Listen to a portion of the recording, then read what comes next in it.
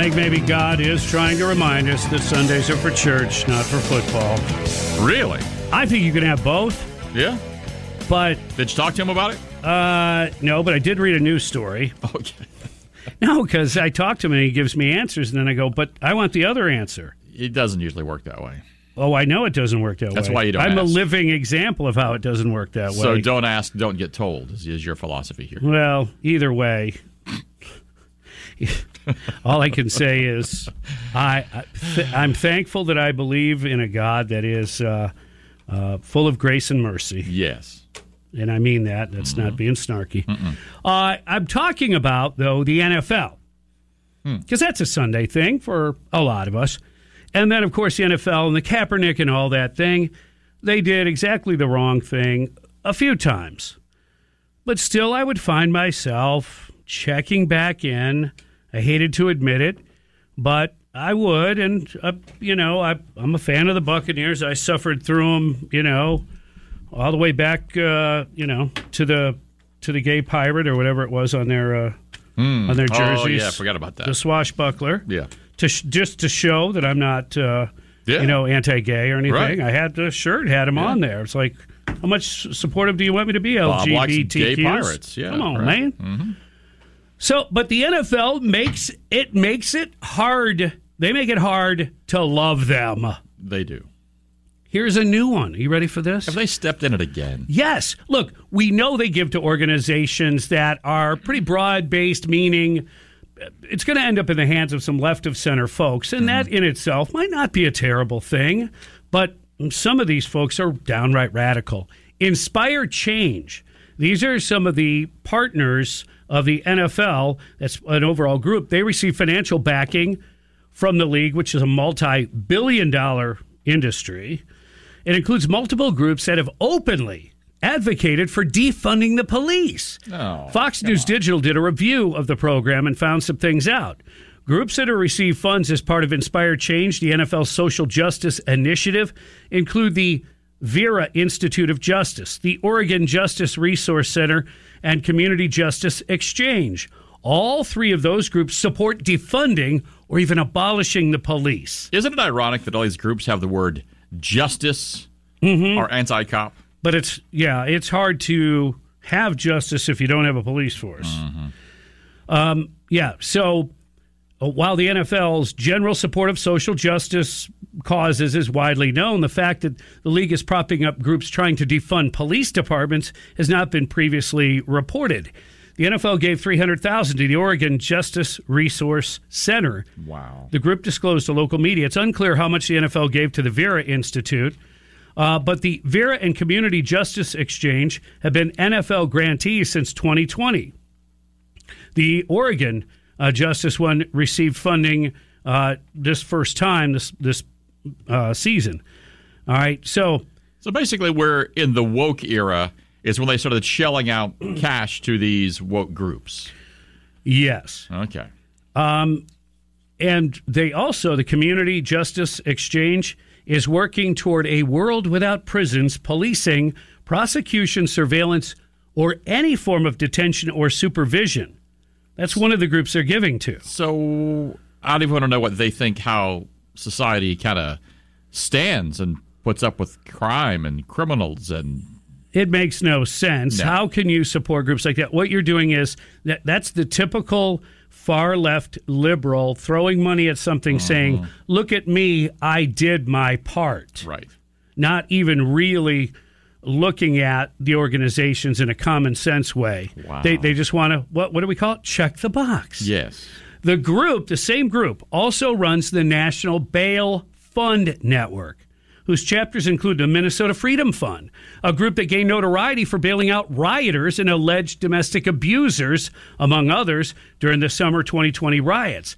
Vice President Kamala Harris was among the high-profile figures who promoted the Minnesota Freedom Fund last year. The NFL's support for the group includes supporting 75-plus local community-based bail and bond funds, working to end money bail and pretrial detention at the local level and immigration detention at the national level. This is according to the NFL's Inspire Change website. So They can't step away from it and go, wow, we don't know, the independent workings of each organization that we give to. Baloney. It's right there in your Inspired Change. It's on the website. And this Oregon Justice group, here's a quote from them. Quote, "The brutality of law enforcement and cruelty of our prisons are connected by the same malignant tumor, white supremacy." Mm-hmm. They tweeted that in June of 2020. "We must dismantle and defund it all." And I could go on, but you get the idea.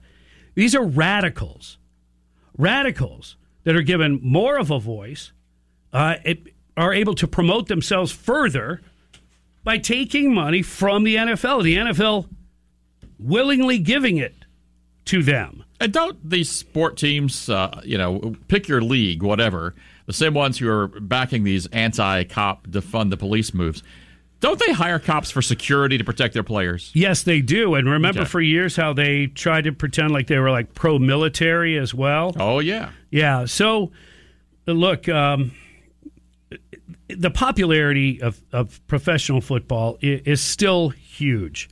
But at what time, what point do we say, hey, they need to be held accountable? Mm-hmm. Because there's just a small groups of squeaky wheels that seem to be holding people either hostage or what they call accountable. Mm-hmm. But the rest of us aren't weighing in. It doesn't seem, you know what I mean? Yeah.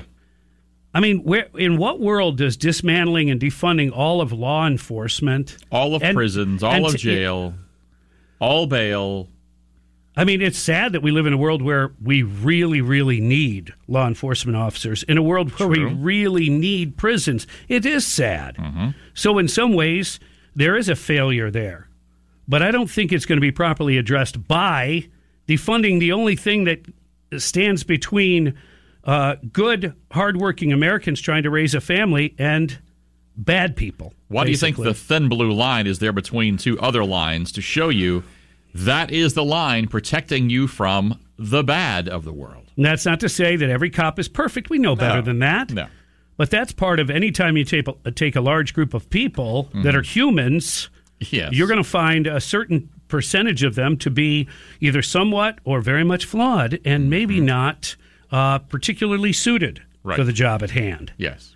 But that's not accurate to paint the entire picture in that way at all. And we don't. But some people do, unfortunately. You imagine marching in the street to defund the police. Meanwhile, your mother or your sister could be raped 2 blocks away. She's screaming for help.